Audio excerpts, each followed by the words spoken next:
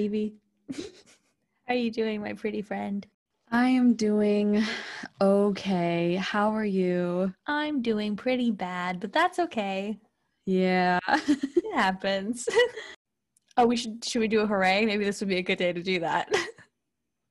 Oh, yeah. Yeah, let's do that. Okay. I thought you meant a hooray for Jillian winning her Golden Globe. I but you mean, mean like in our lives? That's the ultimate hooray. Yeah, I'll go first. I got two things. Oh, hell yeah. 2 hoorays? 2 hoorays aside from obviously Jillian yes. winning her Golden Globe and looking like Oh an absolute my God. goddess. Like, who gave her the right? Anyways, give me your things. My 2 things are that I started watching The L Word. For anyone who's watched The L Word, you'll appreciate this, but I would say maybe a minute into the first episode, I was already gone. That's all I have to say. And I think everyone who watches The L Word will know why. I'm so happy that you're enjoying it. Well, it's like, am I enjoying it? Okay. Well, I'm happy that you're getting what you were looking for from it. Thank you. Yes. Yeah, that's a better way to put it. I have no idea what's going on in the plot outside of Tina and Bet's storyline, who are like, I think pretty kind of like the main, like they're like the nucleus. Mm-hmm. But Bet, you know what I mean? Emily's in love. Another MILF for me to stand. Congratulations. Not even stand, just another MILF. Just another to MILF. add to my collection. Just another MILF could be the title of this episode. Honestly, can we do it? My other hooray, so got a MILF. My other hooray is I'm knitting a scarf and it's pink. It's so pretty. It's I made a lot of headway. Did you? Yeah, last night when Stevie and I were watching the Golden Globes, I was furiously knitting. I think knitting is a good way to get out sexual tension. Row after row. I couldn't be stopped. Just furiously needling. Yeah, no, seriously. I was like, because you like, okay, I'm not going to do it. Obviously, this is not a visual medium, but I was just, yeah, I was going. The other day, Emily texted me and was like, I feel like knitting.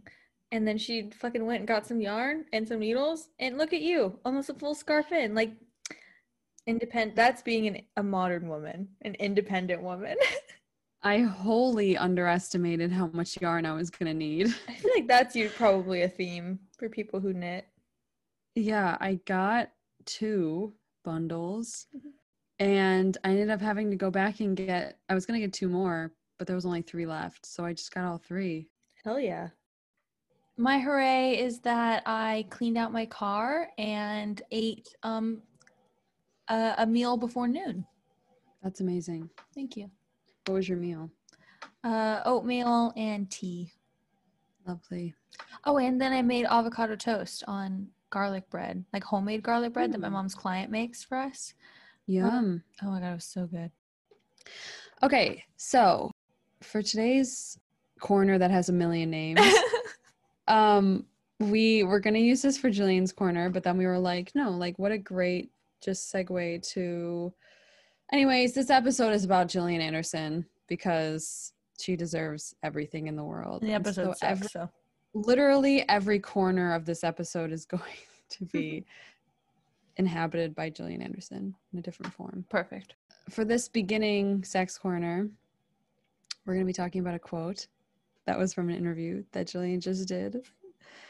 And she was asked, which is, I think this is like one of my favorite questions she gets asked because she gets asked it quite often. And it's always a different answer, which makes me so excited. See, I think it's a different answer, but it's the same thread. Oh yeah, it's I love. It's like a different flavor of the same. What's that metaphor? Yeah. How do you do that? Yes.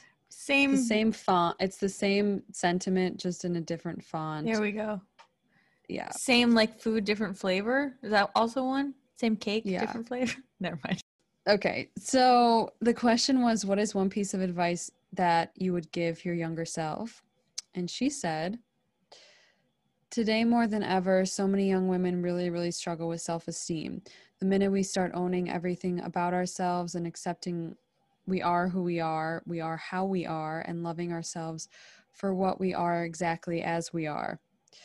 It's at that moment that we start to radiate that. I've known so many people through the years who, whether it's sass or charisma or personality, you're drawn to them. You're drawn to something about them as a whole human being, and it's got nothing to do with their body shape or whether they are traditionally beautiful. You're just drawn to that person because they own who they are and they're okay with who they are. You can't make that shit up, and it takes work.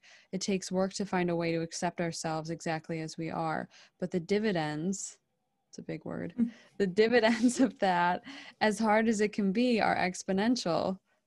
Gee, I wonder if she was teaching one of her children math when she was gave this interview. She's thinking about the metaphorical meanings of dividends. Dividends and exponential numbers. That's what I would that's what I would tell my younger self. Do that work. Get there as soon as you can, because it can only brighten your life and make your experience be less self-obsessed and more confident, so that you're worrying less about you and start to be mindful of other people. There are so many different ways that it can reward you other than just not feeling like a piece of shit every day. I can't believe that's really just what she such said. a way with words. So beautiful. I too don't want to feel like a piece of shit every day. I wonder when she got to that point. I know, I do too. But, well, from that one interview, which now we're posting in the thread. Oh, hell yeah. Where that woman interviews her, where the woman who has, like, what did she have on her necklace? MILF or something? Oh. MILF lady? Yeah. The two MILFs in director chairs, that interview. Two MILFs in a director chair. Two MILFs, one director chair. That's the title.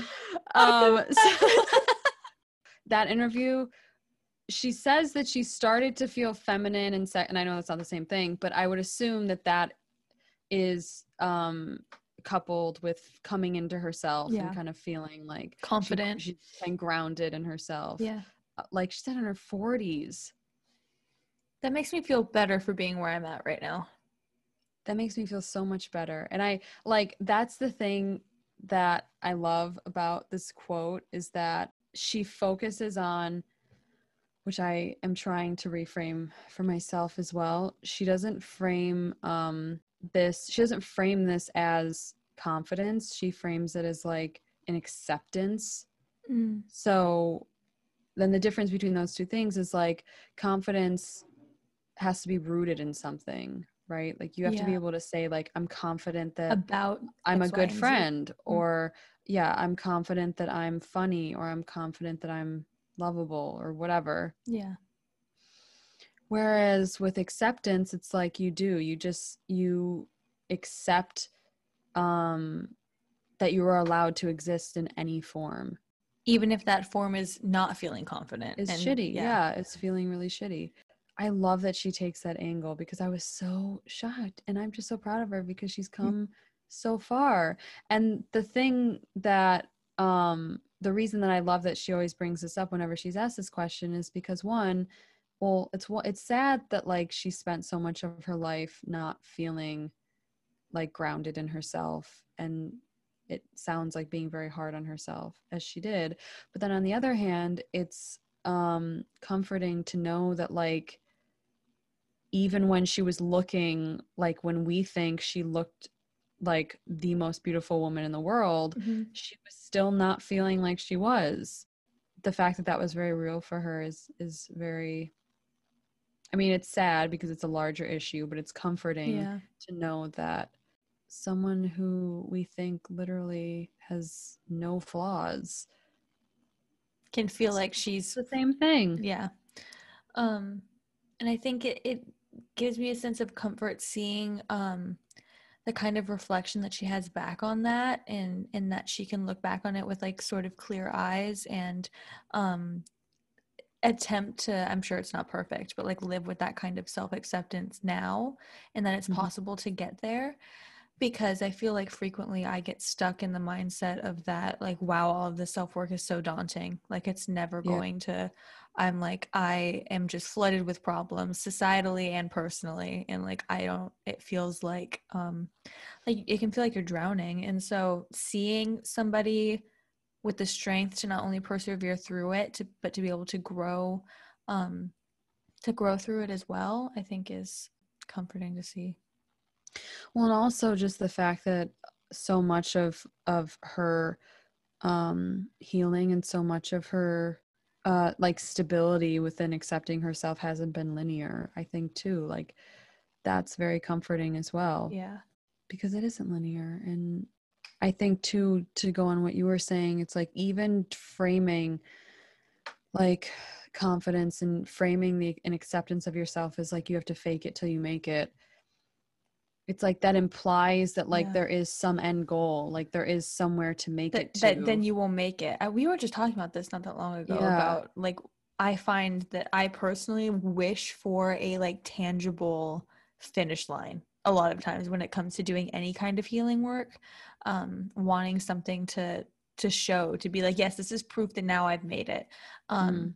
And so you're like so right in that the way that she frames that is just being self-acceptance, and that self-acceptance can still exist in when you feel at your lowest. That makes more sense in my head than Yeah.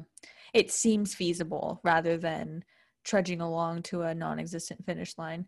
Like, I've used the metaphor a lot in therapy, to that I feel like healing work is like climbing up a flight of stairs and getting to the top and realizing that they built more stairs.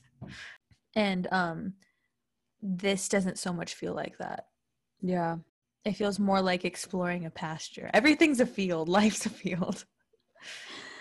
Life is a field. It seriously is. And I think too, it's like with the acceptance of just allowing yourself to be as you are, there's a certain stability that comes with that. And I think that that's what gets translated as confidence.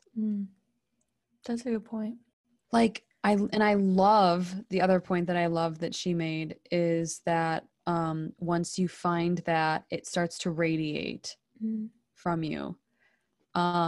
Because I've absolutely found the exact same thing. And just working where I do, I get so many people that I'm interacting with, and there are some people who like really, really have an impact on me and stand out, and like who I still think about interacting with and meeting. And there are other people who like very, very small things and very small like micro actions within interactions reveal like a lot about a person. Yeah. And so I love that she included that, because it is so true. It's like people who are just truly grounded within themselves just radiate like this aura of joy and beauty, and it has nothing to do with their physicality. Yeah. And I think framing that like she does, to focus on self-acceptance, so that you can be less self-absorbed, which seems like contraindicated, because you would think that like focusing on yourself would make you more focused on yourself. But that makes a lot of sense, that like once you're focused on being grounded and you've like built those roots for yourself, you can then spread your attention to those around you and be a more compassionate and be a better friend and have a bigger impact on people. I don't know if that makes sense. No, that definitely makes sense. And I think it's because like when you I think when you are, I mean, you and I talk about this all the time, but it's like people's inability to step outside of their own ego. And I say ego is like the being suffocated by oneself, like not an awareness of oneself, not like a presence of self, but like just being completely shackled and confined by the idea of oneself. Yeah. Not like ego in the way that we talk about it on a, like someone's very egotistical, not like that. No. But I think that has a lot to do with it. It's like self acceptance and analysis and of oneself it may be self-obsessed, but it's self-obsessed in a way that translates into stepping outside of one's ego in order to harness and cultivate a better understanding of those around you, and a better sense of empathy and caring and all of that. Mm-hmm. So it's self-obsessed because you are focusing on yourself, but like you said, ultimately the dividends that come from doing that Are go beyond, are exponential. They go beyond oneself. Yeah, it's true. But Like, you're truly articulating that perfectly. but it's the same exact thing, because the other part that I love that she talks about is that it takes work, because it does.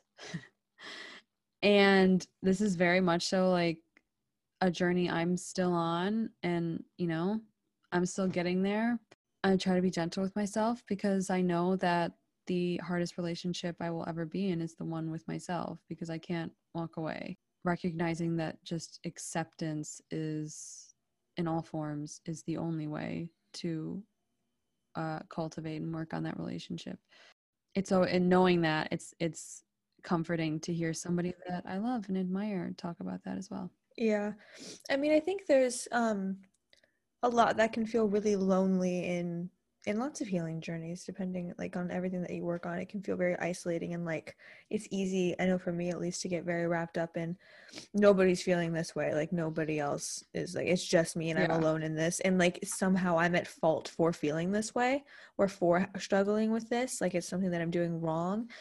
Mm-hmm. And hearing somebody talk openly about struggles that you find commonality in is something that's like so specifically powerful and moving. And I feel grateful that she talks about it, and that she is at the point that she's able to articulate it in the way that she does. And it gives me a lot of hope, when oftentimes those mindsets can feel the most hopeless. And that's pretty cool. Yeah, she really said being you makes you hot, and She I agree with did. her. And like that's so, I mean, definitely easier said than in practice, but it's a good reminder. Oh yeah, I mean, yeah, of course. I mean, all of everything is. I can talk about all this shit that I need to do all day. Am I gonna do it? I don't know. And I also today, because today is March 1st that we're recording this, so by the time this comes out, probably happy 6, 7, 8. Yes, happy International Women's Day. This will be coming out on International Women's on Day? International Women's Day. Oh my god! Women! Wow, women. Oh, I'm happy we realized that we were recording. Let's just take a second. Women. Well, the video that I wanted to bring up, because someone yes. I retweeted it too. My favorite video, I think, maybe in existence on the internet. And we've posted it before, but we have to post it again. We have to. She is the queen of my heart, right next to Jillian and now Bet, apparently. No, but it's the woman who's being interviewed by some freak, and he's asking her if he's talking about how he thinks that she's dressed like a slut. Yeah. And she just completely talk circles around him. And there's one part where he says, I think you look like a slut. And she's like, okay. And he basically says, what do you dress like? And she said, like, or what do you think you're dressed like? Or why did you dress like that? Or whatever. And she goes, I'm dressed like a woman. Yeah. And I think that's the hottest thing ever. Like that, that'll make your pupils dilate. You know what I mean? Yeah. Like, that line and the power that she says it with. This girl is my icon. Truly. And she talks about how like all women are sluts, and the fact that it's reclaiming something that's been used as like a box to put women in, and it's like it's just a facet of yourself that you can reclaim and make into whatever you want. And there's a point where she says that she's a virgin, and then she said, and then the guy said, and then she said something else later on, and the guy said, but I thought you said you were a virgin. She's like, no, that's the point. It doesn't matter what I am. Yeah. That doesn't like, define what that is. Slut is not for you to use to project something onto me. Slut is for me to reclaim, to represent a part of me. Mm-hmm. And that is whatever I want it to be. Like, and she's literally saying this shit on the spot. If I was in her position and he came at me with the force that he did her, I would have just lost my shit. Like, I would not have been able to stay as composed as she did. Well, yeah, because that's like his whole that's his whole thing. Like, I mean, she was also on a billboard in Times Square, so incredible. He had nothing on her. No. But I just love that she was like, I am more than the projections that you're putting on me. Like, fuck you and your ugly striped shirt. I know. She's like, I watch that all the time, and it just like fills me with like love and hope and like just feelings of community and inspiration, and it's so beautiful. Okay, should we get into the episode? Let's get into the episode. This is Fearful Symmetry. I don't fucking know what number it is, but it's in season 2. It's in the middle. This is a nice, fun little episode that extends the show's fetishization and perpetuation of female reproductive trauma onto animals. How fun. Zoology. I used to think when I was little that zoology was the same thing as Scientology. So we open on 2 men cleaning in the Idaho Mutual Insurance Trust. And the only time we see people of color is when they're literal service workers. So that's cute. The guy smoking the cigarette is the same actor who plays the guy who killed Melissa. Oh, really? I didn't know that there was ever a person named or a face given to the person. Yeah, him and Krychek. And then he shoots Kramer. Where am I? He shoots... Krychek kills Melissa? Well, Krychek was there. It's Krychek and this guy. No. Are you kidding me? And then this guy shoots Skinner at one point too, in the whole Piper Maru arc. This is, I feel like Jillian. This is news to me. I didn't know that. Yells at him with a gun in his face, like she tackles him. This guy. We love reusing actors. Anyways, so there's sudden rumbling while they're working. The glass shatters and they run and look outside and things are randomly being like destroyed. Cars are moving and lights are bending and lots of stuff is happening. So cut to some construction workers. They hear rumbling too, and then one of them gets trampled by a seemingly invisible force. So now we see a truck driver. It's starting wild. So, yeah, and then we see a truck driver driving early in the morning, and then suddenly elephant in the road. And it kind of just walks away. So police are understandably called, and the elephant was just found laying in the road. And like this scene literally made me cry. Like it was so unnecessary to show the elephant dying in the road. I also don't know why it was necessary to show how traumatizing it was clearly for this little girl. I know. That they focused on. Because then I was just thinking about it, like, wow, that girl's going to have some major trauma from this one moment that we're witnessing. What was the fucking point of that? Yeah, that was weird. I thought, like even more disturbing, I was thinking just now. But I say was as if it was in the past. Well, I guess it is in the past now. Anyways, so the more I keep talking, the more in the past it is. So I was thinking that maybe it was supposed to be some like symbolism of like this girl, like, you know how people say like women are connected to animals and like the universe and the animal kingdom. So it, you know, what we end up finding out was happening with these animals. It could have been the X-Files fucked up way of being like this girl somehow subconsciously on a deeper level could feel that the pain that this animal was going through, or the like stress that this animal was in. Well, that's fucked. Probably. It was a female elephant, right? Yeah. Because it did look like she was about to like put her hand on its head and like and like have a moment with it, like, look into its eyes. It's like weirdly human looking eyes. Anyways, so then there's the credits, right? So then we see Scully questioning the cleaning men who said that they didn't see anything. Mulder says the security cameras didn't catch anything either. So Scully thinks it's like a sonic boom, and Mulder's like, no, look, these cars look like they've been trampled. And then he says the construction worker who was killed had his spine completely crushed. He says like a string of seashells, which was just an unnecessary metaphor, but here we are. And then Mulder also said that he had a mark that looked like an elephant's footprint on his sternum.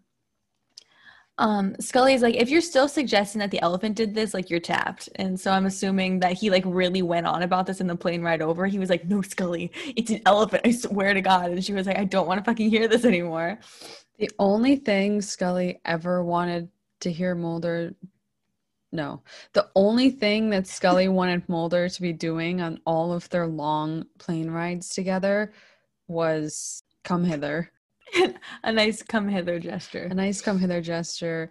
Under a blanket. Why do you think they give out blankets? Not that they were flying first class ever, but I feel like Scully brings like a blanket and like a neck pillow, and like she like is very prepared on a flight. I really also could see Scully having to grow out of this phase of wanting to wipe down the seat. Yes. But no, she definitely like went through a phase where she was like so grossed out by the seat. And Melissa, I'm sure when they were young, was like, oh my God, get over it. Totally. Like, people sit on the public toilet too. And Scully's like, I don't use public toilets.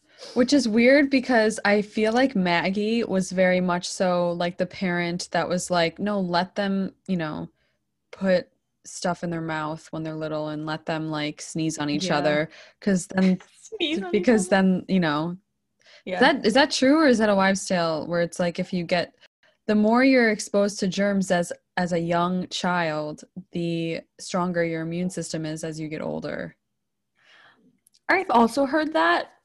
I have no way. I don't know if it's true or not. Anyways, I feel like Maggie Scully would subscribe to that belief. Yes, especially with 4 children. I feel like you would have to. Yeah. And then I feel like Dana grew up the youngest, so they cared the least, but then she was like freaked out by germs and dirt. Totally. Yeah. That's cute. Wait, is she the youngest? Yeah. Scully is the youngest? Yes. Dana is the youngest Scully? As was Arlene's, but yeah. Why am I just finding I'm learning so much? I thought Charlie was the youngest. Oh, I forgot about Charlie actually. Maybe I think you're right. I think Charlie is the youngest, and I just think of I didn't realize that Scully was younger than Melissa. Me either. But she is. So that's true. So then she's the second youngest. But like we don't really count Charlie, so I like analyzing Scully's plane habits because they're flying so often. They travel so much. Like I love thinking about what they do when they travel, like on the long road trips and in the motels. Like, what does she bring? Like, what do they talk about? What music do they listen to? Who controls the radio? So many things. I also have nothing else to contribute to this beginning part other than this, like the still of Scully saying an invisible elephant is just so precious. Like, I think I might just have to make that my new header or something. I have to just capture that moment because her, like the screen cap of her looking like a Roman goddess, like with her blue eyes and her bone structure in this scene. And then like with little caption, an invisible elephant on the bottom. It's just so cute. That's like good vibes all around. Yeah. And it was at this moment where I was like, she really doesn't have a single flaw on her face. Like every part of her face is perfect. Even her teeth. Mm-hmm. To which I say, she's so beautiful I could eat her teeth. Which is a saying. It is a saying, people. There's a card that says that, and I bought like 50 of them because I thought it was the sweetest thing ever. It's so cute. So they go back and forth about it, and they're like super bantery. And then somebody from the zoo, Ed, comes up and he apologizes for being late, but they had to transport Ganesha, the elephant's body. So apparently Ganesha ran. Shake Scully's hand. You fucking freak. He only shakes Mulder's hand. And then he just kind of like head nods at her. I'm like, shake her goddamn hand. Asshole. He's an asshole. Yeah. So apparently Ganesha ran herself into exhaustion, but they're not sure how she escaped because her cage was locked and there was no signs of tampering. So Mulder talks about how he's read about elephant rebellion, and Scully looks at him like, oh my God, does he sit at home in his underwear reading about elephants and their behavior habits? The past couple of episodes, she's really had moments where she's looking at Mulder like what? I feel like at this point in her life, she's very much so like that thing that I said a couple of episodes ago where I believe that Scully would just go on walks and like contemplate every choice she's made that's led her to this point, I feel like is extra true because the last couple of episodes, Mulder's been talking and she looks like she's going back and forth between the thoughts of like, why did I want to marry him more than anything last night?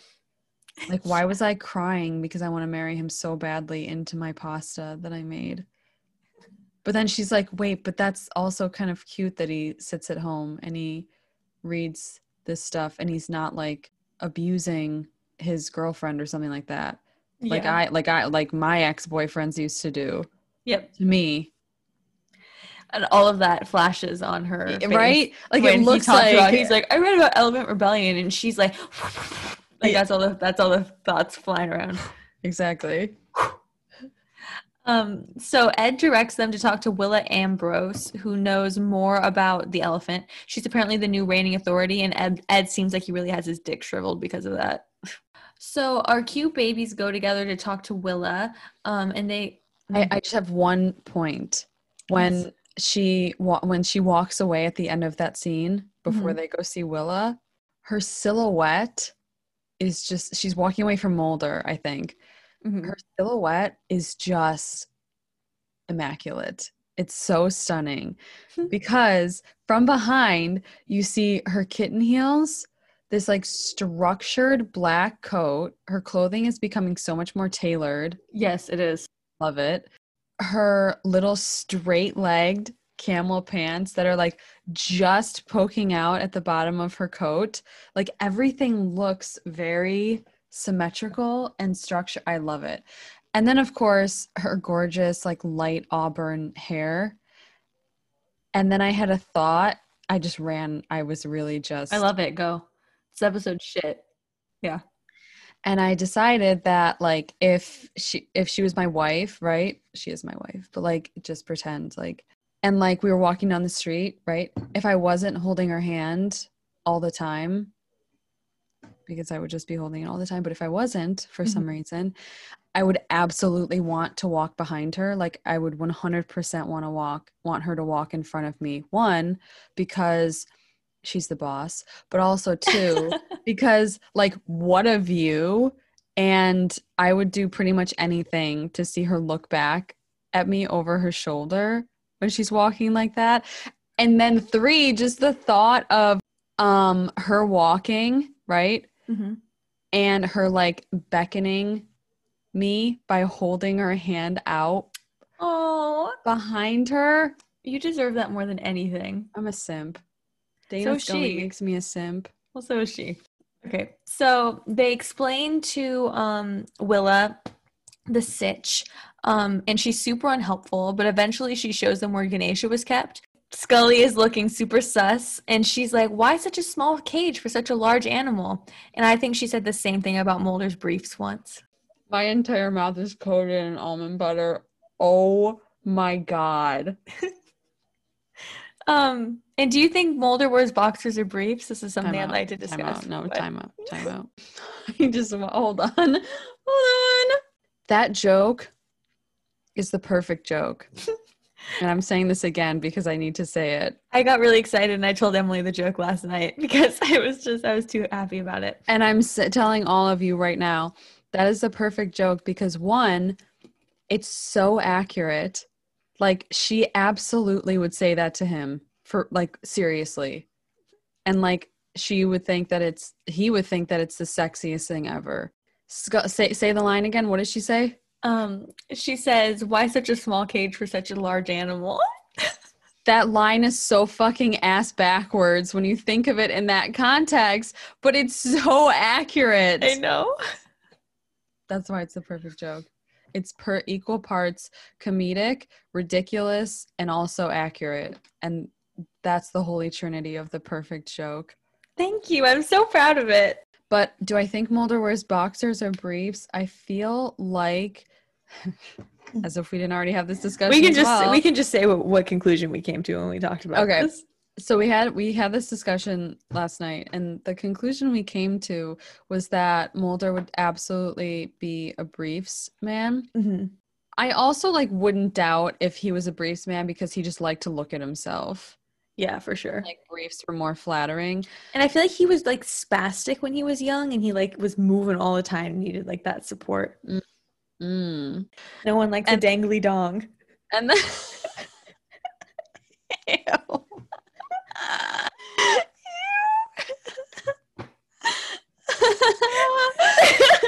I'm definitely gonna try to convince you to let me call the episode Dangly Dong. There's a part in Seinfeld where Elaine says, I don't know how you guys walk around with those things. I think about that on a daily basis. I know. But then I told you I was feeling weird. Why are you putting these images in my head? I'm sorry. So then Stevie and I concluded that at some point when Mulder and Scully had been sleeping together for when she would know that he regularly wears briefs, yeah, that she would tell him that briefs are actually very bad for maintaining a healthy sperm count for men. And it would be like post-coitus in bed under the sheets, them laying there. Like that's their pillow talk. Of course. Also, I don't like Willa. Right from the start, I was like, she's so annoying. Because Scully is like just looking around at the cage. She gets so defensive. And this woman like has the audacity to be like, ugh, no, elephants can't jump if that's the dumb question you're about to ask. Scully's like, no, I was just But also Scully's so gorgeous, so she handles Willa really well. Yeah, it's really funny because she comes back like on this like animal rights tirade. She's like, actually no, Willa. Do you think Scully and Mulder ever went to the zoo together at any point? I feel like, let's say there's an alternate universe where Mulder and Scully are there together with William. I think they definitely would have taken William to a zoo. Definitely. 100%. Just the two of them, I feel like just the two of them. You mean in an alternative universe where Chris Carter isn't an absolute asshole? Yeah, the universe that we like to happily reside. Yes.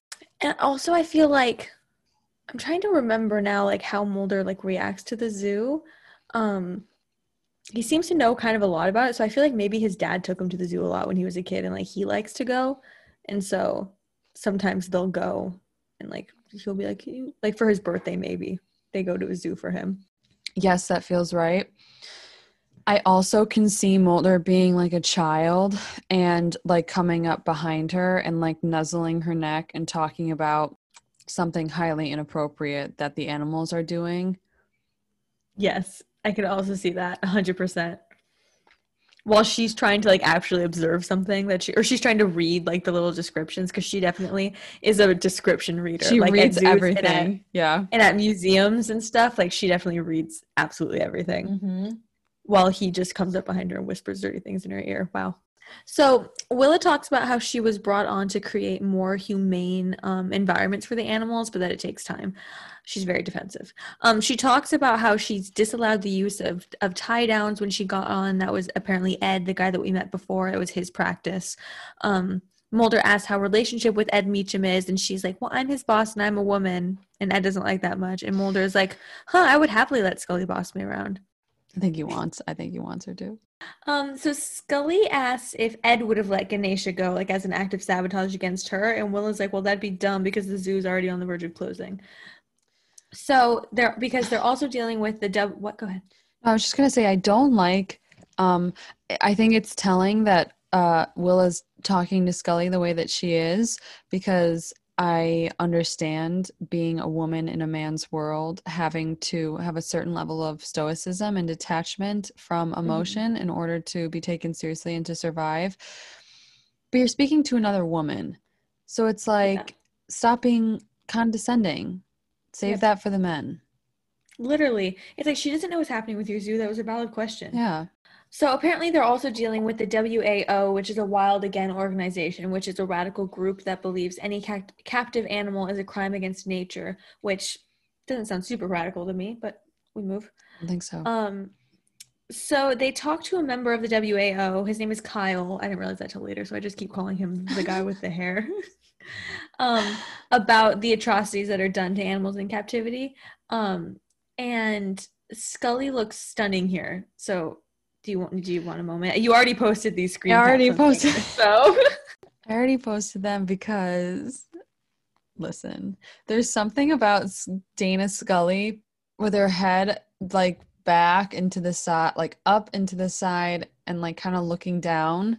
Mm. Although it's not really looking down for her, it's that allows her to look eye level. I would know. But I'm not nearly as sexy or assertive as she is to Oh my actually God, size stop. people up like that. I'm just like, Stop. You're so sexy and assertive. okay, thank you. That's like your entire Twitter persona. Exactly. Twitter persona. That's still you. So apparently this guy Kyle has been arrested for kidnapping, or as he says, liberating zoo animals before. And then he shows Mulder and Scully some videos of Ed Meacham abusing animals. And but they're trying to get proof so they can like shut down the zoo completely. But And Mulder, it's also funny because I'm not like quite sure where this like aggressive pro animal rights stance comes from in this episode. with Scully, Just with just the whole vibe, like I know. with everyone. Yeah. I'm not minding it, but then Scully's really like, I mean, I agree that, you know, animals shouldn't be held captive, but like you can't have monkeys swinging through Manhattan. Like she's like, that'd be a huge inconvenience for me. I know. But she's like, yeah, I mean, It's I don't think animals should be held in cages, but like She's like, but they can't just be out with people. like that would be very inconvenient for me. She's like, I don't want to deal with elephants on my morning commute. And that's my girl. So Mulder's like, well, what about Willa Ambrose? Like, isn't she trying to stop these practices? He makes a condescending comment about how she's too preoccupied to know how Ed Meacham really operates. She's apparently fighting a lawsuit with the Malawi government over a lawland gorilla named Sophie. And so apparently Willa rescued her 10 years ago, raised her like a child, and now the Malawi government wants her back. And then Kyle goes off saying, this is the perfect example of man's imperialism over the animal kingdom. This craven impulse to turn animals into objects for our own selfish power. And I can't help but think, that sounds a lot about, no, that sounds a lot like man's imperialism over women. A little bit. Just a little. White people's imperialism over Yes. every other race. Yes, literally. It's so fucked up, but they're like, but no, this is what matters. Yeah, let's get mad about the I mean, I'm not It's not anti-animals' rights. Yeah. Listen. Free the large animals to the You small know? cage. He's a straight white cis man. And I'm like, don't you but this is the only realm you're passionate about This this is in? where this is really the only this is where you're gonna put all your energy.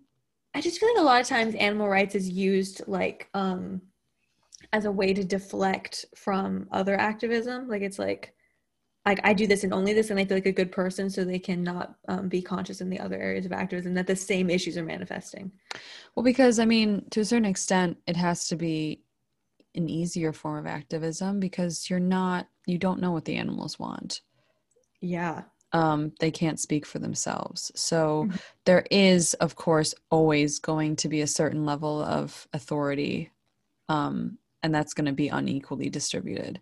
Yeah. Between the two parties, like between the marginalized and the people fighting against that. Yeah, 100%. So they leave talking to Kyle. Scully goes off with her science shit, and she's explaining how the animal could have gone unseen, and like because of like the light and people's eyesight and whatever, all this stuff. And Mulder's like, nah, it's an invisible elephant. I also love in this conversation, it's something really, really small, but when they're talking to Kyle, Kyle uses the language of liberation for the animals. Mm-hmm. And then later on, like in this scene when Scully's talking to Mulder, she starts using that same language. That was my literal next note. Yeah, and like at first she did mock Kyle a little bit. Mm-hmm. But she continues it for the whole episode. Yeah, but then later she says that she thinks they're planning on liberating another animal. And like my first thought was just like she would be the best fucking mother ever. I know. And I hate Chris Carter for taking that away from her. And what I think is interesting is that like it seems like the line was written with her changing to liberate so that like every time she says it, it's almost in a mocking way, but Jillian doesn't choose to deliver them like that, which I like. Yeah, no, she didn't Because she deliver it definitely like that could at have. all. So Scully says that she thinks they're going to liberate another animal. So she stays to watch the WAO people, and then Mulder leaves to quote unquote talk to the animals. He zooms like he like video calls the three Oh stooges, yeah. and they tell him that there's lots of lore around the zoo, and it's a big UFO sighting hotspot, and that no animal from Fairfield Zoo has ever brought a pregnancy to term. They also say that Sophie, the gorilla, knows sign language and has a fairly large vocabulary. As soon as they mentioned, for whatever reason, that no animal at the zoo has brought a pregnancy to term, I just thought, I have a bad feeling about this. As you should. Your gut was correct. Yeah. Frohickey harasses Scully again, doesn't he fucking Virtually. always? Virtually this time. But when he got all close to the camera and he goes, "I'm buff," it reminded me of us on FaceTime when one of us has like done an arm workout. We're like, I'm buff. Yes, that is us actually. So Scully calls Mulder and she goes, "Mulder, it's me. I was right." And what a beautiful line. She followed a kid from the WAO to the zoo, who's about to make it over the fence. So Mulder says he's coming. Okay. All right. Preview to Mulder, Scully, and Krychek threesome. So then we get to watch Scully climb a fucking fence, which I think is so fun. And then so she runs after. Oh, go ahead. Right before she climbed over the fence, I was like, please climb over the fence. I was like, please, please, please do it in your heels and trench coat. You're so cool. Please. Because she kind of is like, I don't know, like she's kind of like, do I do it? I don't know. She's like, fuck, should I do it? And then she fucking does. Oh my God. So then she runs after knockoff Spike. Did you ever watch Buffy? No, I didn't, but he looks like a knockoff Justin Timberlake. Oh, that's a good one too. But like also not a piece of shit. Yeah. Like Justin Timberlake is. Oh, yeah. Well, the guy that I'm referencing is also a piece of shit, so maybe he just gives up piece of shit vibes. So she chases him, and then all of a sudden Meacham is behind her, and he's like scolding her like a father, which was weird. And she tells him there's a member of the WAO on the watch it. She tells him there's a member of the WAO on the premises, so they run off together. We see knockoff JT, so I'm gonna call him, setting up something. I literally had no idea what he was doing. It was so dark on the screen. And I was outside and I was like trying to shield the screen. So Mulder peels in. His wife is gone, so he also hops the fence. I was like, whose wife? Mulder's wife. So Spike is walking around with a camera when all of a sudden the animals start freaking the fuck out. There's a bright light and boom, the animals are gone / invisible and out of the cage. So Spike gets attacked and killed by an invisible tiger, I think. And then the camera that falls on the floor like catches it all on tape. So they go to talk to Kyle. Scully's really mad at him for his lack of emotion around both the animal and the dead man. Like, she's pissed. So Scully said, I made a note about this as well. And Scully says, for such a principled man, you show an amazing lack of emotion. And like, one, get him.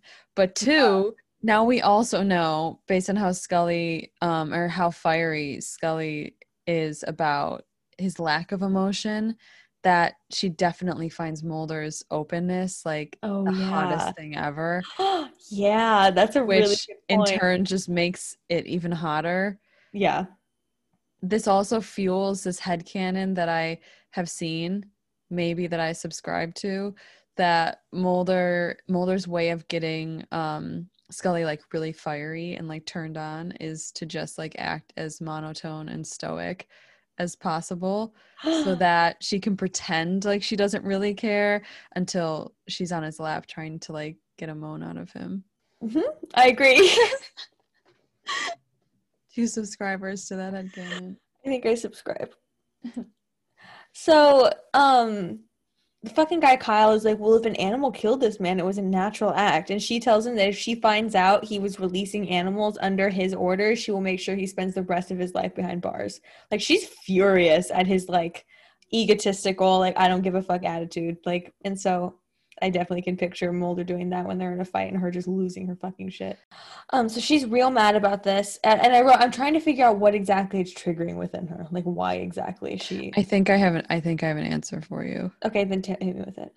Because I thought the same thing. I thought, like, what a weird case, and like a weird man for her to get so angry. pissed at, yeah. But then I thought it's very likely that this feels very controllable to her. Mm. And she's able to take the lead. She connects most of the dots. Mm-hmm.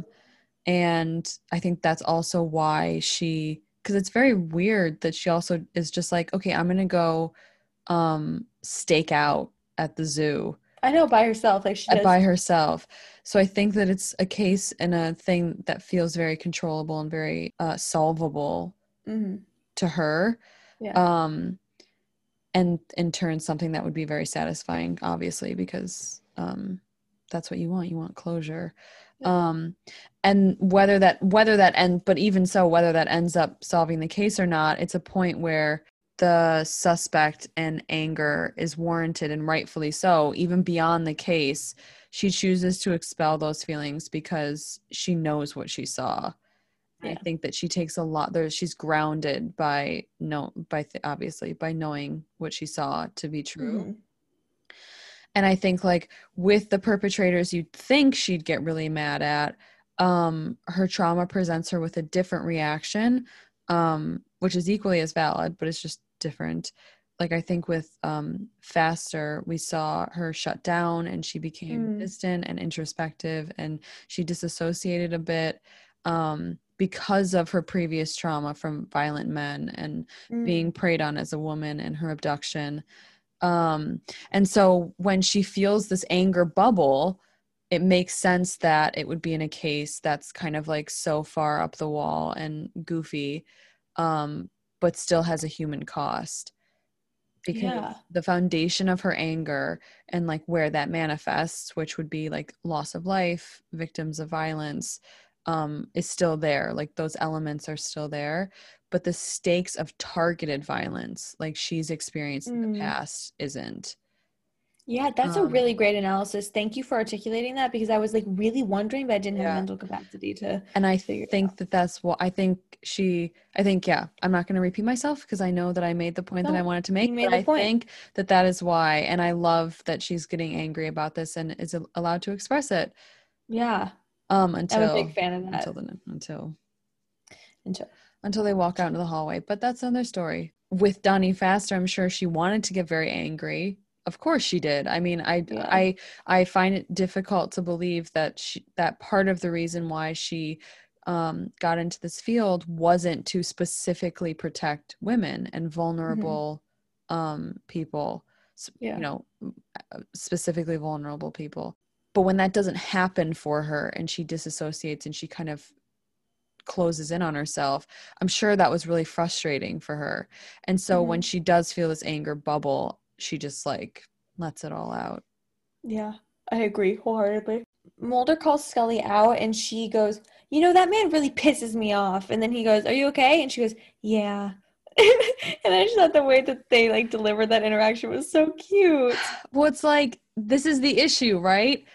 Part of me is like, this is physical proof that women have to just restrict themselves. Even when they're angry, they aren't given the space to express that. And he's like, okay, are you ready to come back to reality now and like actually do work? As if he hasn't let his anger drive him professionally ever in the past.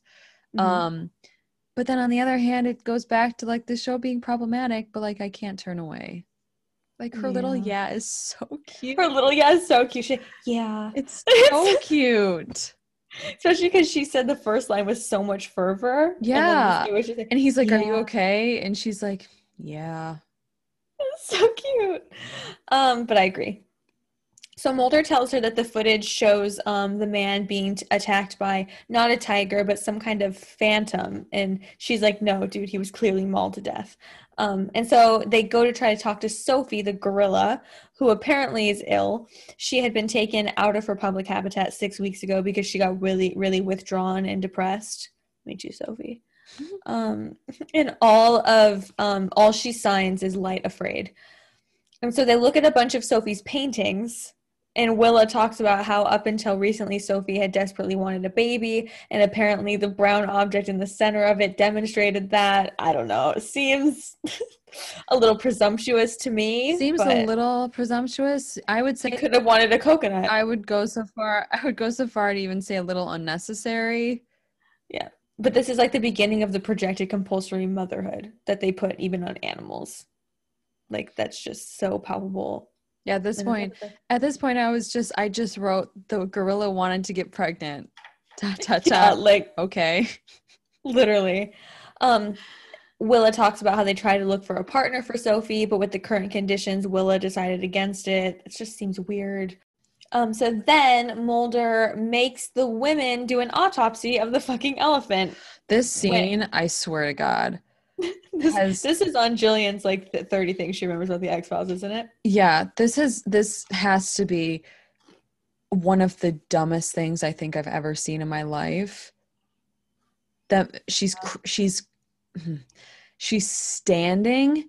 Like, how is the elephant being held up? Like, so many things didn't make sense. It's just like the wildest, wackiest, I think, image on my screen I've ever seen. Yeah, I feel like actual zoologists that watch this are probably really frustrated. Probably very frustrated. So Mulder just like watches them while they do this, which is annoying. And so they talk about how difficult it is to bring a pregnancy to term in captivity in general. Can't mate in captivity. Marriage is a prison. Did you really just bring up my favorite quote ever? Of course I did. Just for you. Stevie really just did that. I know it's your favorite quote. Gloria Steinem did an interview, and the interviewer... I feel like we've posted this before. Have we? I think so, but say it again. The interviewer asked Gloria Steinem why she wasn't married, and Gloria Steinem said, because I can't mate in captivity. This is the perfect episode to put that quote. And I just think that I'm in love with her, and that's the most perfect answer to any question that's ever been asked, ever. Nothing will top it. It's literally so perfect. She's wise. She's a wise lady. She is. Clever. So they pull out the elephant's uterine tissue, and it turns out that she had been pregnant at some point. This is only going to be handled well. I can just feel it in my bones. Yeah. Oh, absolutely. I'm confused on if the elephant was actually pregnant at the time, or if she just had been at some point. And they were like, no. They're like, but this. I think she was pregnant at the time. So Mulder thinks that they'll find evidence of the same thing when the tiger returns. Cut to the tiger returning. It traps two construction workers. Ed and Willa fight a little bit because Ed's going to go in with a gun when he could be going in with a tranquilizer. Men love to kill things. Willa finds the tiger and before it attacks her, Ed shoots it and the tiger dies. And he says, they don't all talk and draw pictures. And I just think it's nasty that Willa is invalidated by Ed and by the writers of the episode for having compassion for an animal because they turn that valid compassion into a mothering blind spot. And I think that projection of women being powerless to their like overriding instinct to propagate and mother is gross. Well, and I just kept asking myself after this scene, like, why didn't she fire him? I know. Boss. I would have fired him on the spot. Exactly. Like the fuck? Why did she never do that? Yeah, a lot of questions. Because even though she's the boss, men don't know how to write female bosses. No. Like they don't know how to write women. Conflict. Yeah, they don't know how to write women as being in charge. So they still write the man as having this commanding and domineering personality and getting away with it, despite the fact if that had happened the other way around, that woman would have gotten fired. Yeah, exactly, 100%. But do you get what I mean about the like projected compulsory I think so, motherhood? yeah. That it's like she would just be so blinded by this instinct to mother all animals that she wouldn't be able to make rational decisions. Like, just Right. it's Well, stupid. it also suggests, I mean, but this goes back to like what the episode is about, which is just that it suggests that like animals have to contribute to advancement of humans in some way to be worthy, which is just, I mean, so far off from Yeah. all rational thought. Oh, 100%.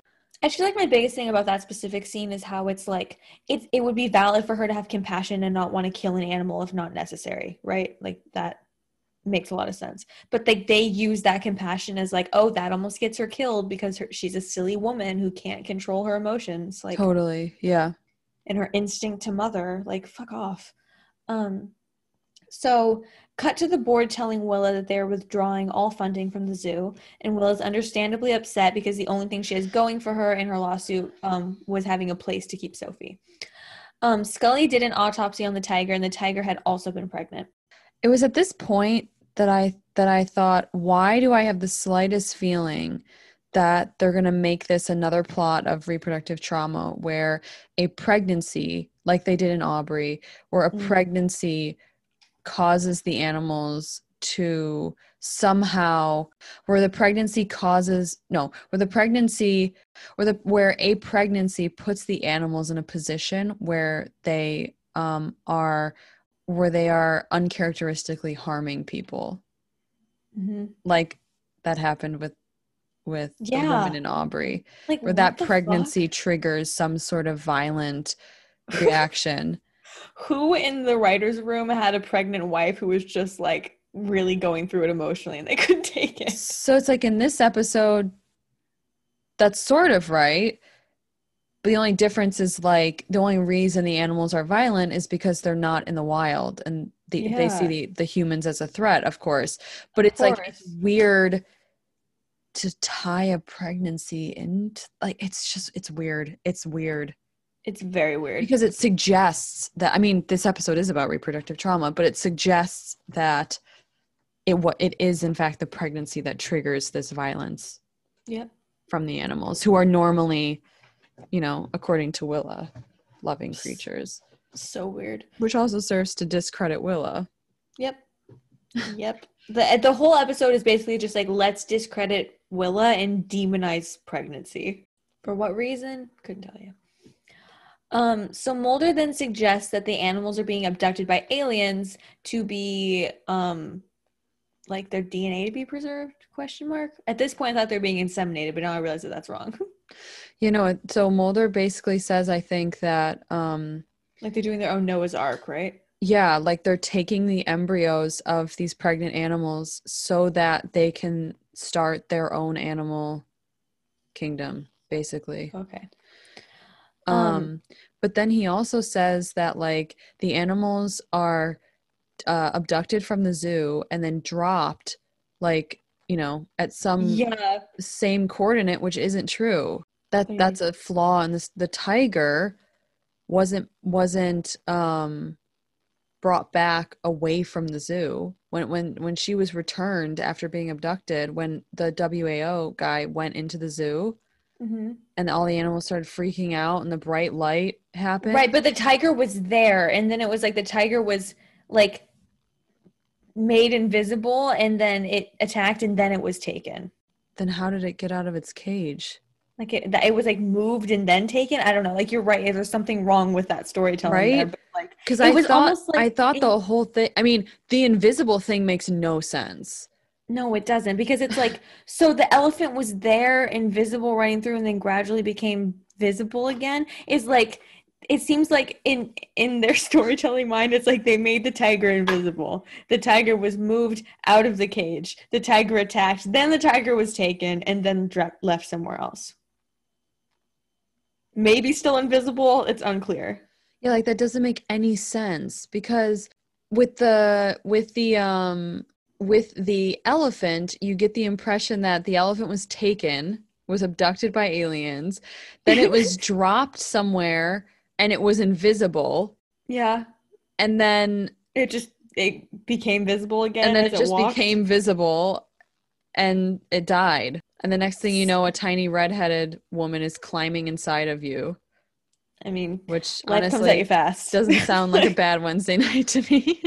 Yeah, the aliens are making a Noah's Ark with the animals.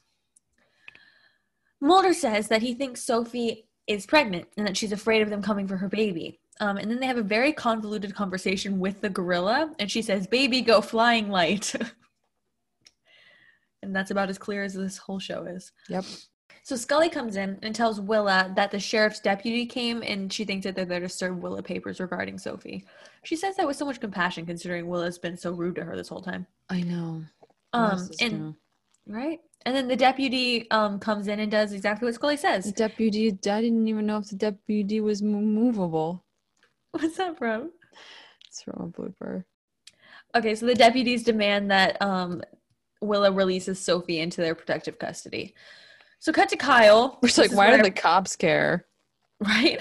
Like, who gives a fuck? Although I'm not surprised, honestly. I take it back. I'm not surprised that they give this much of a shit about an animal. Yep. Not that I don't give a shit. I know what you mean. It's just misplaced when you're doing that, but you're also not giving a shit about humans. Yep, exactly. Like, it just doesn't click. That disconnect.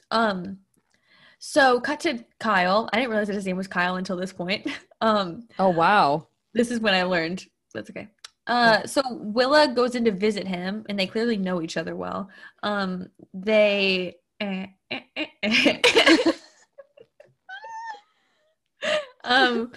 so nothing happens here. They fight about where Willa is going, and she tells Kyle that Sophie's pregnant, but like he still won't help her. So where Willa, that made no sense. Hold on. They fight about where Sophie is going, and then Willa tells Kyle that Sophie is pregnant, but he still won't help her. So cut to where they're transporting Sophie, and Scully brings Mulder a newspaper showing that Willa and Kyle like did activism stuff together. Yep. You know, just they were activist BF and activist GF. Yes. So that's all that happens there. So then we see there's a lot of like snippets in this one. So then we see Kyle coming to the zoo to talk to Willa. Bright light again. Sophie escapes. Kyle dies. Also invisible. Same thing. Willa tells Scully... Same confusion. So then we see Willa telling Scully and Mulder about it. Scully looks stunning here. During this, Scully pinpoints Willa's soft spot around her past relationship with Kyle and questions her about that for a bit. Because, you know, a woman can sense these things. So Willa then... Miss, I've slept with my coworkers as well. Yep. So Willa then redirects and is like, well, Mulder thinks it's alien abduction. And before Scully can be annoyed, Mulder is whispering in her ear and asking if he can talk to her for a second, which is definitely something that he does when she's mad later in their relationship because he knows his breath on her neck makes her knees buckle. All the thoughts just go away.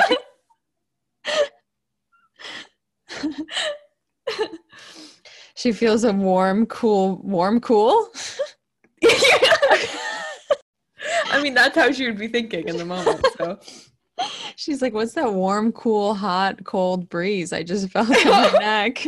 So Mulder thinks that Willa might have killed Kyle. And then he sends Scully to analyze the body, which is kind of rude of him. And then he checks out the crime scene. Well, Scully thinks that Scully basically makes a note that Kyle and Willa had she suspects that they had some former relationship. Mm-hmm. And she says lover, and it's just music to my ears. Lover. They're hard R.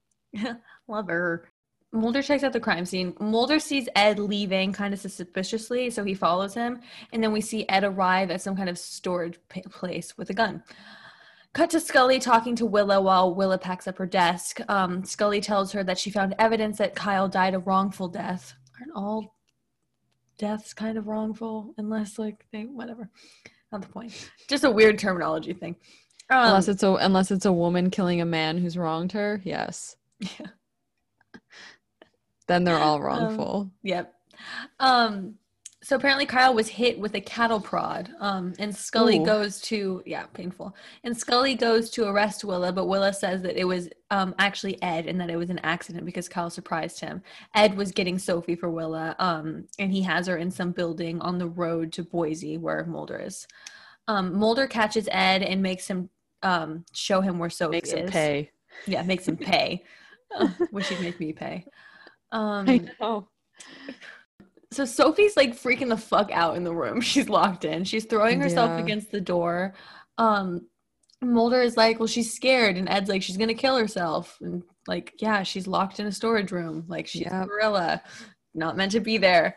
So Mulder sends Ed in with a tranquilizer gun. Sophie jumps on Mulder. Then Ed locks him in there with Sophie. And he says, peace. And so Mulder tries to talk down the gorilla. And at this point, I'm like, where am I? You know, like I wonder, I'm like, how did I get to this point? This is a bad trip at this point. She pounces on him. So Sophie starts doing a sign and there's a dramatic bright light and then Sophie's gone. Cut to Scully finding Mulder. Her telling him to lie down is very sexy. Also, it's really funny because as she's like trying to figure out what happened, her hand keeps like going to fix his hair, but she keeps stopping herself and she's like, I know your head probably hurts, but like, oh, your hair, like, she's like, oh my God, your hair looks so bad. Like, oh my God. Please fix it? She's like, oh my God, I want to caress, but like also your hair. Ugh. So Scully tells Mulder that Ed has been arrested and Mulder just says that Sophie's gone and then he runs out. He shows Willa the sign that Sophie did and apparently it means man saves man.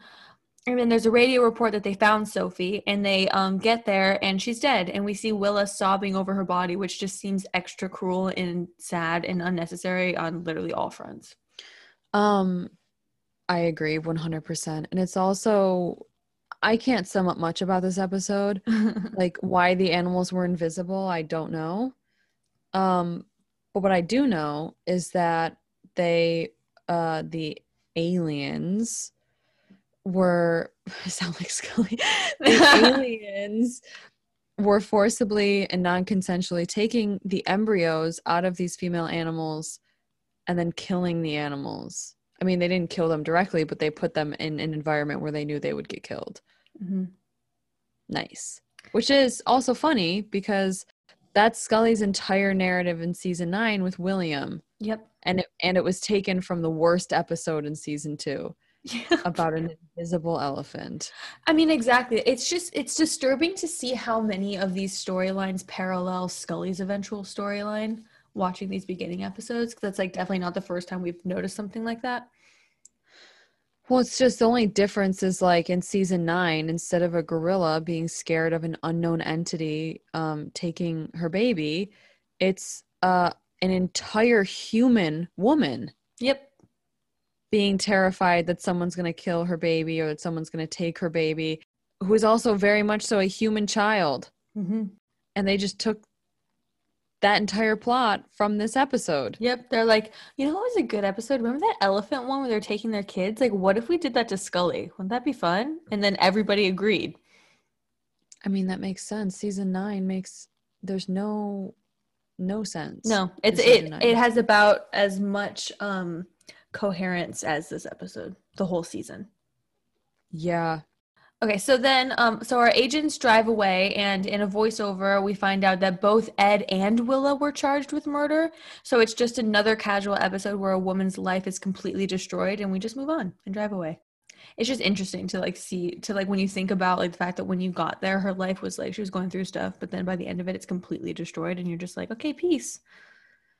Like that's just unsettling. When how often that happens. Like same with Aubrey, same with Mrs. Budahas from episode 2, like happens so often.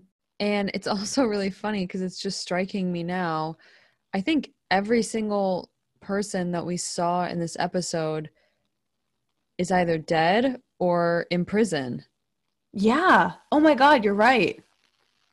So it's like nobody they really said right. We just have to kill off or get rid of that's how you write a good story. And if you ask Chris Carter, he would agree. Jesus Christ. It's a really good point. So there's a long shot of them just staring blankly as they drive for like a really long time. And it was really funny to me. They like don't cut to anything else. It is just this one shot of them staring forward while the voiceover happens. And the voiceover is basically saying that will the survival of the human race be in the hands of these beings we don't know, or will man save man? Whatever the fuck that means. Well, it's like his big take that presents the question of like whether or not we will end up having to rely on an extraterrestrial entity to sustain the animal and in fact the human race. Like, fuck off. Yeah. By taking women's ova and embryos, is that how we preserve the human race? Because natural conception will eventually not be enough to sustain us. As if like since the like beginning of the 20th century we weren't on track to be overpopulated. Literally. Like, what? We're not gonna to have like the biggest spike in population. Yeah. And they're like, what if we run out of people? Then I guess we'll just have to start taking women's ovas out of them without their consent. Oh, so fucking disgusting. This Anyways, sucked. That's the bullshit episode, but Scully looked pretty. Also, overpopulation isn't even a thing. It's just that we put people who we don't care about in areas that are unlivable, despite the fact that there are areas that are perfectly livable, but racism exists and classism exists. But it still stands that the population has grown exponentially. And so the fact, and it was even at this point in the 90s, the fact that they literally made that a plot. So fucking weird. So silly. All based around an invisible elephant. I don't remember this episode being so grim either. I know, I didn't either. Because you think about an invisible elephant, you're like, LOL, silly. And then when you watch it, you're like, oh, everybody dies or is in prison. And then Mulder and Scully just drive off staring blankly into space. No emotion, like nothing. Like they give them no prompt. They're like, just drive and we'll film you for a while. And then they used all of the footage. All of it. I want to know what was going through Jillian's head at that moment. She was just, I know. She's probably like, I need to feed my child. And then David was like, monkeys clapping. Thanks. Monkey toy. That's funny. It's true. I feel like that's like that pretty much sums up like Mulder and Scully in the cars. Like Scully is like going through the problems of the world, like all on her head, and meanwhile you go to Mulder and it's like the clapping percussion monkey. Yeah, while he's looking like real thoughtful. Do you want to do Jillian's Corner? Let's do Jillian's Corner. Jillian's Corner.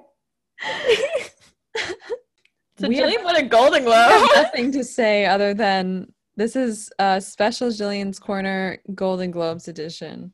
Yeah, because we're just so proud of her. And I want to give a big thank you to Emily who FaceTimed me in to watch the Golden Globes while I was on the freeway in traffic.